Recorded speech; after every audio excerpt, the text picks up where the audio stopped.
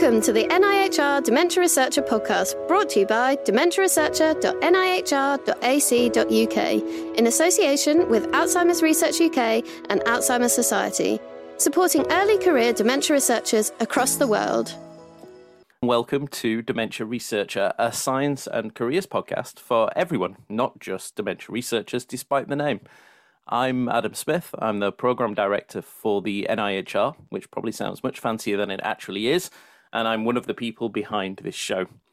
On this podcast, we aim to drop some knowledge on you and encourage you to discover something new about the research field you work in, or to discover something about another field and how it connects to your own, because connections are important. We also hope to provide a little support and advice to get you through all the different stages of your career, from undergraduate to finally getting that tenured position that seems so far off in the distance. Today's show is for the Instagramming pragmatic Generation Z, to give them an idea of what they can expect if they decide to pursue an MSc, and to encourage them to make dementia the focus of their studies.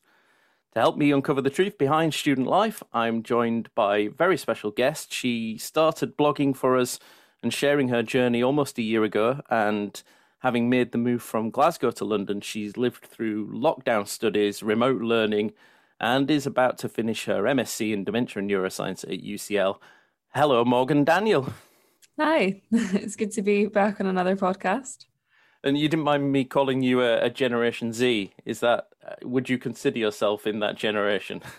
Yeah, I'm not quite up to date with the TikTok generation, but I'm one of the Instagrammers, so you've got I was just going to say, you are on Instagram though, right? I've seen. Yeah, you've got me there, yeah. Well, can you believe it's been 11 months since we recorded our very first introductory podcast with you? No, I mean, I suppose this year was a bit strange because part of it kind of flew in. You know, I can't believe it's been 11 months. It's kind of flown by, and I'm almost at the end now, which is scary to think. But at the same time, obviously, lockdown made this year quite strange. It was kind of felt long in parts, but it has definitely flown by looking back on it. So, yeah, it's been an interesting 11 months. And as a result of that, we, of course, never actually met face to face. I've seen you on the end of a computer, but we've never had a chance to meet. I think a lot of people who haven't met me in the last 18 months are going to suddenly discover I'm much fatter than I appear, just because you only ever see my head and shoulders.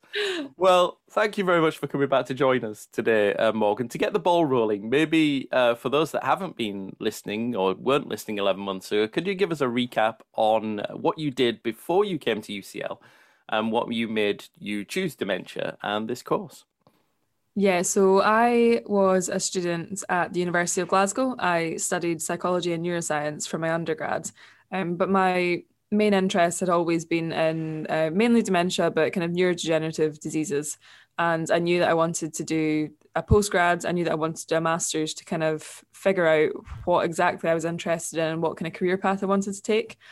So I started looking for master's degrees that kind of focused on my areas of interest, and then I came across the master's degree at UCL in dementia. And I came across that quite early in my studies, so I think I was only in my first or second year of university in my undergrad that I decided that this was a course I wanted to aim for. So yeah, now obviously I've nearly finished that. So from Glasgow to here, it's been a journey, but the course obviously is something that I'd had planned for quite a while. So it's nice to finally be making my way through that. That's quite planning ahead. I mean, if you were early in the second year of your undergrad, you'd already decided this was what are you going to do. Does that mean you've already, I mean, we'll come to this as we talk, but does that mean, how far ahead, just out of interest, have you got your life planned out? I think I've had my life fairly planned out from before I even reached university. I was applying for my undergraduate degree when I was at school, knowing what area I wanted to go into. And I think obviously that can change when you start your undergrad. I think when you start at university, you might be interested in one thing and then it totally changes down the line. But I was quite lucky that I knew I wanted to go into some sort of area of like dementia, neurodegeneration, having studied biology at school, and it's never changed. That is exactly what I was interested in when I got to my undergrad. So very organised, but particularly when it comes to these kind of 5-10 year plans. and kind of being able to adapt as well. So If you're a new listener or one of the many people that only listen to the podcast and don't actually visit our website, I should let you know that we've been following Morgan over the last year. And Morgan's been writing blogs for us every month just to give us a look at what life is like at UCL studying for an MSc and some of the challenges you face, what kind of things you learn. Did a Twitter takeover as well to talk about a day in the life and things. So your first blog was our basic introduction, and you've also written about how to decide if a master's is the right choice for you. You covered some very personal topics around the practicalities of moving from Scotland to London, the homesickness and imposter syndrome. You've written some very helpful guides on tips and tricks for effective studying, how you approached writing up your dissertation, how to get some hands-on experience, and then most recently about your overall experience of online learning and how that's changed as a student. And I guess thinking about it, I guess even the people who are listening to this now are thinking about doing an MSc next year or even the year after might still be affected by that. I think most education courses seem to be suggesting that they'll have these hybrid models in future. So that might come up. So tell us, your experience has been anything but normal given the pandemic. What does your average week look like, though? Because I think this might be particularly helpful for anybody who's doing an undergrad right now who just kind of wants to know what to expect when they go to grad school. Yeah, so this year hasn't been what I had expected when I planned my my master's years ago, but I think I still have tried to make the most of it, and it honestly wasn't as kind of negative as I expected it to be. There was definitely still a way of making it more structured than I thought it was going to be with online learning. So my kind of average week, it depends at what point of the year I was in, but when I was in kind of term time and first and second terms before the summer, I had classes. So I had quite a lot of kind of contact hours on my course specifically. And that would kind of vary in how they wanted to organise our classes. So for some of them, we had videos that we had to watch beforehand, and then it was like a Q&A session that you attended, or for some of them, it was like a live lecture. So my week was mainly made up of kind of preparing for my lectures, preparing for any classes or tutorials, watching any videos that I had to, and kind of thinking of questions that I might want to ask or things that I might want to go into more depth in during the lecture in the Q&A session. And then I tried my best to stick to kind of a 9 to 5 schedule. There was obviously times that would kind of run over and I'd be working outside of that. But I did try my best to stick to kind of 9 to 5, Monday to Friday, just to keep it kind of like a healthy balance. So my week was mainly work during kind of normal working hours, work on my assignments and things like that. Sometimes that would run over into the evenings, but then I tried to keep my evenings free to kind of exercise, see friends, that sort of thing. So it wasn't as unstructured as I expected it to be, particularly during term time. It was, you do have stuff to be getting on with during the day and you do have classes to attend. And then come the summer, it's now into my dissertation writing period. So I still have meetings. I still have supervisor meetings and lab meetings to go to. So that does provide a little bit of structure during the week.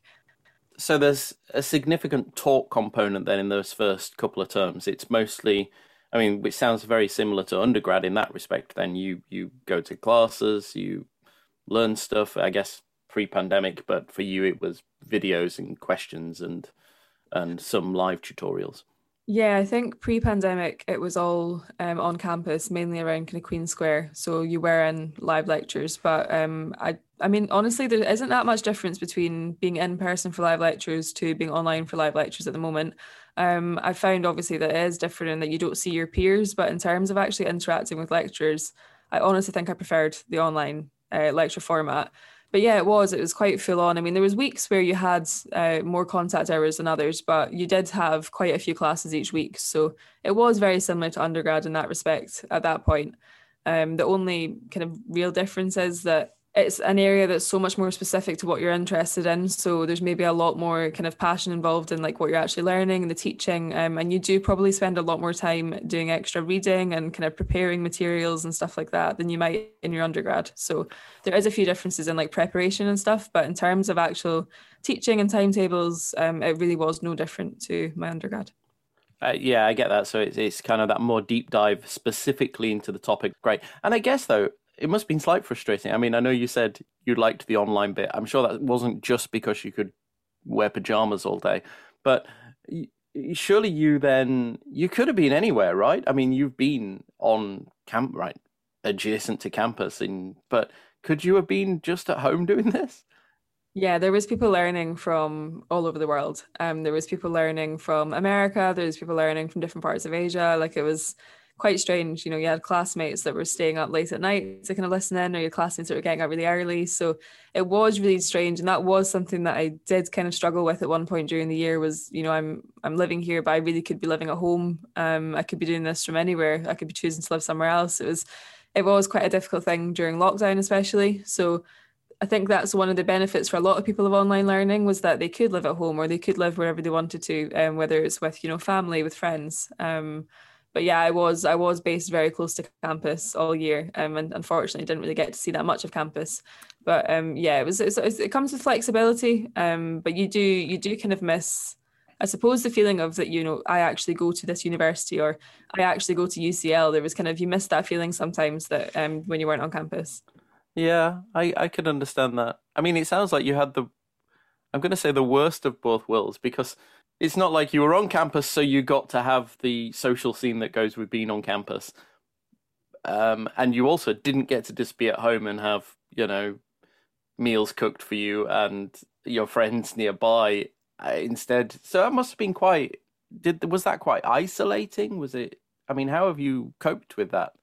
Yeah, I think it kind of varied a little bit throughout the year. I'm quite close with my family, so it was a really difficult decision to make to move to London, because I knew that there was the potential that I could do it at home, and it might be a little bit more difficult, or I might miss out on a few things, but I knew that was an option.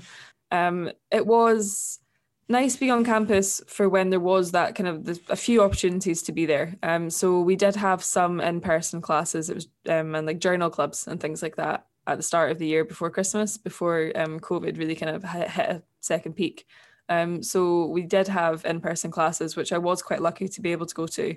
And a lot of people in my course did actually move to London for the first semester. But come second semester, a lot of people chose to stay at home. I was still here because I actually worked in a job here, so I had to stay here. But yeah, it was. I think I would have regretted not giving it a shot and not having my chance to kind of be on campus and see the university that I was going to, make use of the study spaces and just kind of make the best of a bad situation. But yeah, I do think there was potentially benefits to staying at home as well. So I don't blame anybody that did it from No, no. their bedroom.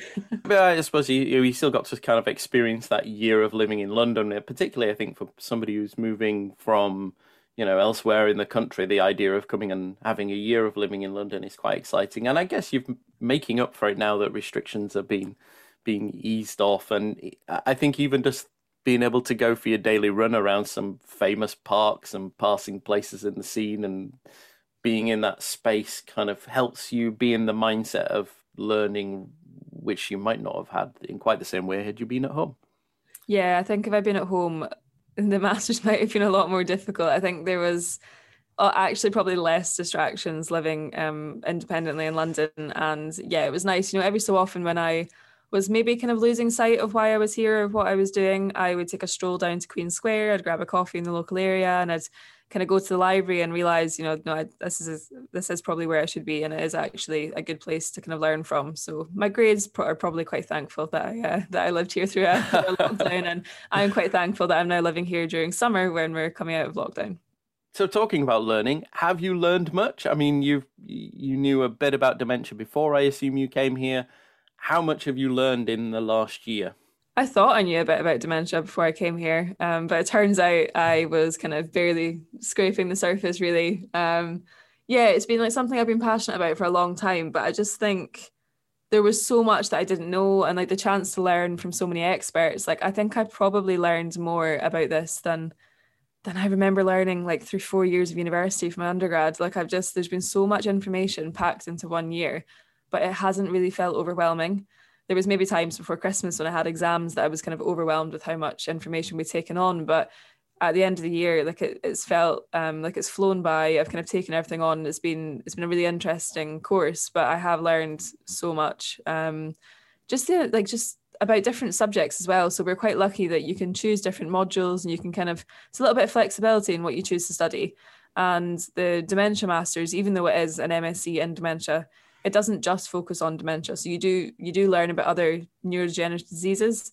And I think it has kind of helped me to not narrow down what I'm interested in necessarily in terms of, pinpointing something, but it's kind of shown me that actually I'm interested in a lot more than just, for example, Alzheimer's disease, which I was interested in when I arrived. Like I'm actually now interested in a lot of different areas. So yeah, it's been great. It's probably been more than I hoped it would be, to be honest. Like I didn't realize how much I would learn and how useful it would be. So I'm really glad that I had the opportunity to learn from the staff at Queen Square and to kind of make the most of that.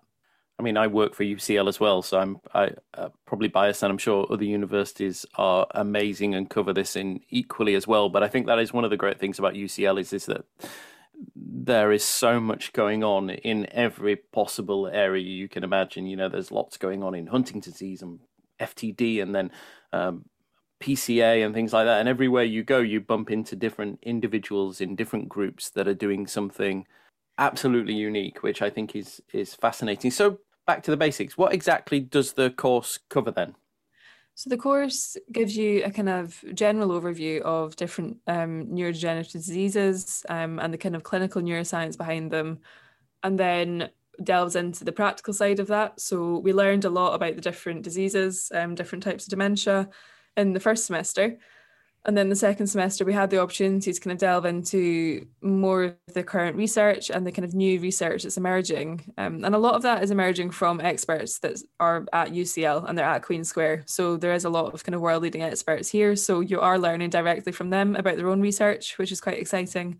And then learning kind of about how you might deal with these neurodegenerative conditions and different dementias when it comes to, the clinic, or when it comes to kind of diagnosis and like hospital-based stuff. So yeah, it was really interesting to learn from a wide variety of staff as well and their perspectives and how they work with dementia. So I kind of came into this thinking I might learn from a few doctors here and there, that it would be mostly researchers, but we've learned from, kind of people that do full-time research. We've learned from PhD students. We've learned from neurologists, occupational therapists, physios, speech and language therapists. So yeah, there's a much more kind of wide range of staff that we learned from than I first thought as well. And I think it's given everyone a really good overview of how kind of multidisciplinary it is and different aspects of dementia. And it kind of gives you more of an insight into why you're actually studying these things as well, because you do learn from patients. So you get interaction with some patients, which actually we still got this year through an online format. So I was really grateful for that.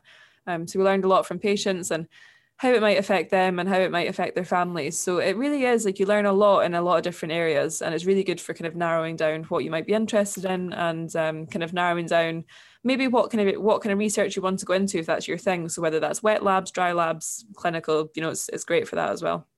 That's exactly what I was going to say, I guess, because then lots of people do MSCs at various career stages. I guess one of the natural progressions is from an MSc to go on to do a PhD. And it sounds like the way this is taught gives you a fantastic opportunity to see all the different elements and to learn from inspiring people who are going to probably try to sell their areas, whether that's biomarkers or looking at languages or communications problems or whatever it is. They're going to give a chance to inspire you and encourage you to follow through on that field. And whether you're studying for your MSc in Bradford or Scotland or Hull or, Cambridge, Oxford, wherever you are, I guess it's going to be the same in those places too. And each place probably has a particular interest as well.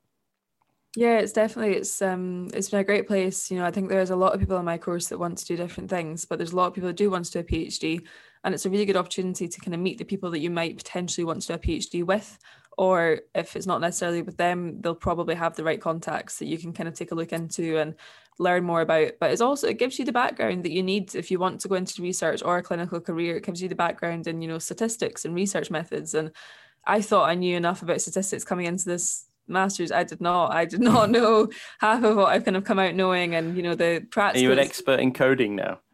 I cannot believe how much I've improved in like less than a year. Like I remember, I mean, don't get me wrong, my undergrad, the university that I went to was very, very good for stats and for teaching you about coding. But I think the actual chance to kind of do it yourself and do it with big projects has been great. So yeah, it does teach you a lot and it prepares you for whatever it is you might want to go on and do. Well, that sounds like a brilliant topic for a future blog, by the way. We've not had enough people write about coding. I don't know if it's because they find it quite hard to share that in the written word, perhaps. So, I mean, it sounds like you're doing a great job of selling this for UCL. If you're listening, we do take sponsorship money. we should, of course, add that. I mean, I'm sure anybody who's looking at MSc, we do actually have on our website a higher education directory of all the MSc and PhD courses that you can do across the country. And you'll find that each university quite often has something special that they do. So in Bradford, they do amazing work on dementia care mapping, and other places will be stronger on the neuroscience or on the clinical side of things. I think if you have a look at that directory, see if you can find what you're looking for. I think all the prices are pretty much the same. I don't think they're very, maybe aside from the cost of living in different places, perhaps. And if you're overseas and you're not in the UK, of course, the UK's always very welcoming. Were there many overseas students on your course, Morgan? Yeah, there was actually. There was quite a few people. There was people who were, potentially had been living overseas their whole life, or there was people who had maybe been from somewhere in Europe and had gone and studied in like America, for example, and then kind of come back to the UK to do their masters. So there's people from all different nationalities. It did mean, people getting flights home. We're flying out to all different places and we were kind of tuning in on Zoom and seeing loads of different backgrounds. But lots of different nationalities. And I think that's one of the good things as well about doing a master's in this kind of field, is that the staff are from lots of different kind of places, loads of different backgrounds in terms of teaching staff usually as well. So it's been good to kind of have quite a mixed cohort and to meet people from different parts of the world. Coming from Scotland, which is quite small, it's been nice to kind of meet a wide variety of people. Great. So if you're overseas, come and do a year of full-time masters in the UK, and you can base yourself in amazing Edinburgh or Glasgow. You could be over in Cambridge, Oxford, up in Manchester, or down in Exeter or Southampton. All of these places are doing master's courses, and of course at UCL as well. So do have a look at that directory. I'm sure there'd be something for you and give you a year of living here, and maybe you'd be persuaded to stay further. So, of course, hopefully it's not all been work. Have you managed to socialize a little bit at least? I've seen, of course, your Instagram pictures. It looks like you spend a lot of time sitting in parks, and there might have been a little bit of alcohol. Definitely not as much as in my undergrad, but that's part of growing up, I suppose. It has been a totally different experience to my undergrad. I think that's probably going to be a different experience regardless, when you move into postgrad studies rather than undergraduate. But it has been different. It's been good, obviously, moving to London and getting to kind of explore a new city. But I was quite lucky when I moved that I had a job here, so I actually met quite a few people through my job. If it hadn't been for that, it might have been more difficult living in London during lockdown and kind of moving, not knowing anyone. But I think the one thing that I've realised about London as well is that the chances that if you bump into somebody and you don't have the chances that you're going to have a mutual connection. It's the city definitely doesn't feel as big as it actually is. Once you get to know a few people here and there, you will have kind of mutual friends and stuff. So it has been lucky having a job that allowed me to meet people. And I did live in student halls with lots of students. So unfortunately, because of my job, there was kind of like a different sort of dynamic there. I was in like a very much a welfare position in those halls. But it was a really good opportunity to still kind of speak to people every day, socialize, and just have that kind of interaction rather than just being stuck in my bedroom all the time on Zoom. It was nice to actually see people in person. So yeah, it's been nice meeting new people. And I'm quite lucky that I've had a few friends move to London as well recently. So it's been good to kind of get out and do a bit more socializing and see a bit more now that things are opening up again. Well, so you're incredibly hardworking. I mean, so you had the halls job, you've been studying, and I know recently you've been working in the NHS as well. Is that as a care assistant? Yeah, I've been a healthcare assistant, or sometimes called a nursing assistant. I think a lot of people know it back in the day as an auxiliary. So I've had a few jobs. I've done my master's, obviously, and then I've worked as a resident advisor in student halls, which is sometimes known as a living support assistant. And then also I've worked on the NHS on the bank. So they've both been pretty flexible jobs, to be honest. And one of them takes place kind of on call overnight. So luckily, if not too much happens, you get to sleep through most nights. And then obviously the other one is bank work. So it's just kind of choosing when and where I want to work. So it has been quite flexible, but I have been keeping myself busy that way. Yeah. So has all this prepared you for the next step? What does come next? It sounds like you're well prepared, whatever that is.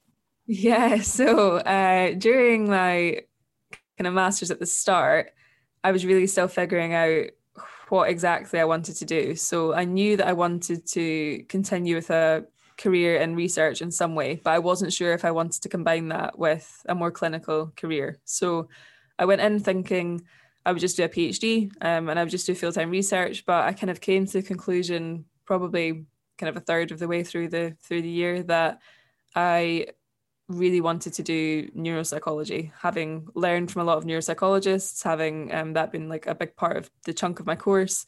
I realized that that's what I wanted to do.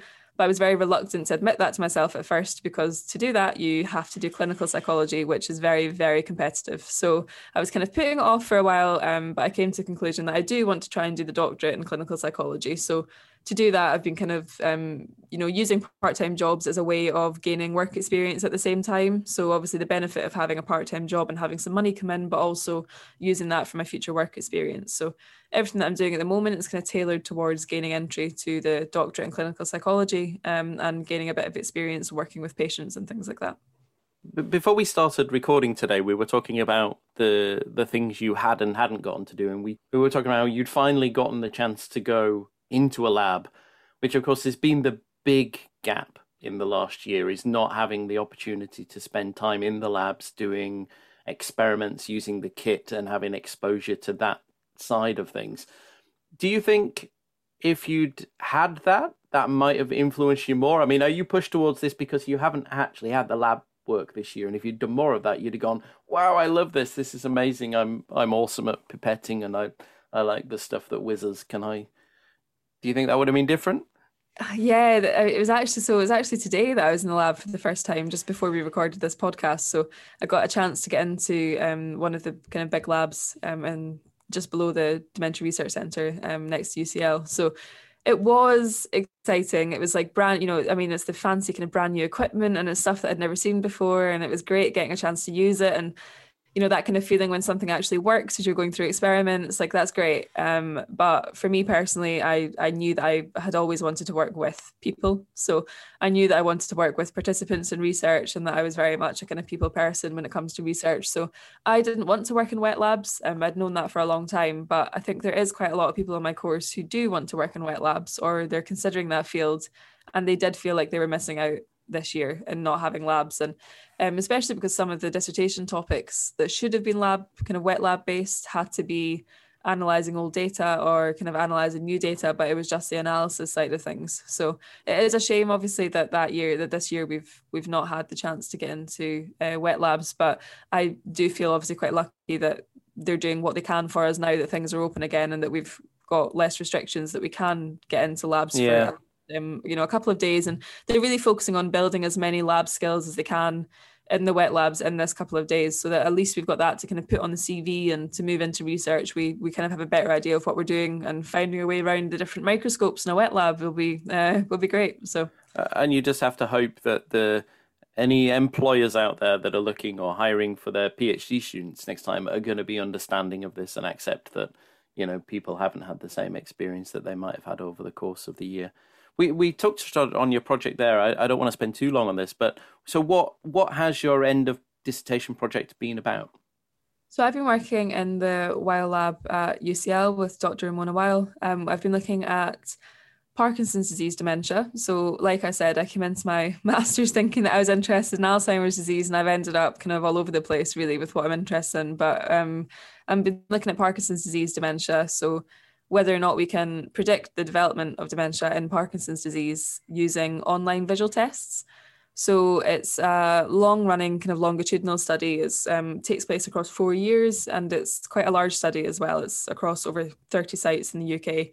and it's been running now for a while. It's been running since 2016, 2017. So I've kind of jumped onto the topic, jumped onto the research and been helping with the kind of testing and stuff like that, and then analysing the data across a couple of years. So it's the Vision in Parkinson's Disease study that I've been working on, and there's a website for that if anybody wants to read more into it. There's a website for it. But yeah, it's been really interesting. It's been a great opportunity to work in a lab for the first time, so to attend lab meetings and stuff like that and learn from other people who are maybe researching slightly different areas of it, but kind of all around the same topic. And yeah, I'm just finishing up my dissertation at the moment, so I've got a first draft and I'm just editing that. It'll be interesting to see the results across the 4 years. So once the longitudinal data has been collected, it'll be interesting to see any kind of changes across those 4 years. But it's a really interesting field, and vision tests in Parkinson's is quite a new thing. It's quite novel research, and there's not much on the topic at the moment. So it's nice to be part of a really new area, and kind of Ramona Wiles kind of leading the field almost in that kind of area at the moment. So it'll be really interesting to see the results coming out of that. And does anything happen to the results of this? I mean, to your decision, it's not just like, oh, we'll give them something to do just to keep them busy and to finish off their course. I mean, this is research of worth. It's valuable. It'll be used. Does it get published, or does it add to a wider body of knowledge? I think that's a big difference between undergrad and master's level research, is that my undergrad research, don't get me wrong, it was really useful and it was really good research to have done. But I think when it comes to master's level research, you realise that you're actually contributing towards what a lab is researching or what somebody's researching, and that is actually like of quite high significance, the work that you're doing. So I think at the moment, because it's a longitudinal study and we're very much a kind of baseline area at the moment in the analysis, like there's not necessarily lots and lots of significant results, but that's not a bad thing. It's not a bad thing to kind of not have significant results at the moment, and it's still important to acknowledge those. So yeah, depending on how well I do in my dissertation, we'll see about publication and things like that. You'll get a footnote in the study. We'll see if I get a footnote somewhere. But I think it would obviously be great to have my research published. I don't know if that's going to happen, but I know that some of the other research that's been going on with master's students in the lab this year is definitely of the kind of standard that should be published, and I think probably will be attempted. That'll probably be submitted to different journals and stuff. And yeah, it's been nice being part of a lab that there has been a lot of papers published recently. So it's kind of seeing the process of somebody writing up and somebody creating their figures and things like that and analysing the data all the way to publication has been really interesting. So there is a shift, I think, when you get to master's level of how important your research is and the kind of standard that you're writing at. Oh, that's great, because that means it's not just about you learning, but you are actually, as part of your master's, contributing to the field, which is what people want. So very last question for you. Looking back now, is there anything you wish you'd known beforehand that you didn't, or anything that you would have done differently? I don't think there is anything I would have done differently. I think I'm the kind of person who doesn't really, it's a bit cliche to say, but doesn't really live with any regrets. Like there's nothing really that I would change, because had I lived at home, yes, it might have been comfortable. It would have been cheaper. It would have been nice to have, like you said, hot meals on the table and things like that. But I don't regret moving to London and trying to kind of discover a new city. And I don't I've met lovely people when I've been here. I've gained great work experience in my time here. And I really have learned a lot. And I've been very lucky, I think, to kind of live near campus and still get to experience being here. So there's nothing really that I would have changed. The course, if anything, kind of exceeded my expectations. So I'm very, very glad that this is the course that I chose to do. And I don't regret choosing to do a master's, in particular this year when the job market was really, really tough anyway.